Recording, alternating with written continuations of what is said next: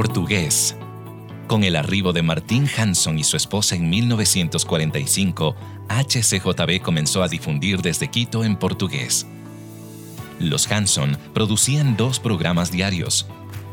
Martin escribió: "Es natural que algo tan exigente como es llevar el Evangelio y su mensaje de siglos de vida, pero siempre vivificante para tantos millones por medio de las maravillas de la radio, nos cree una constante responsabilidad.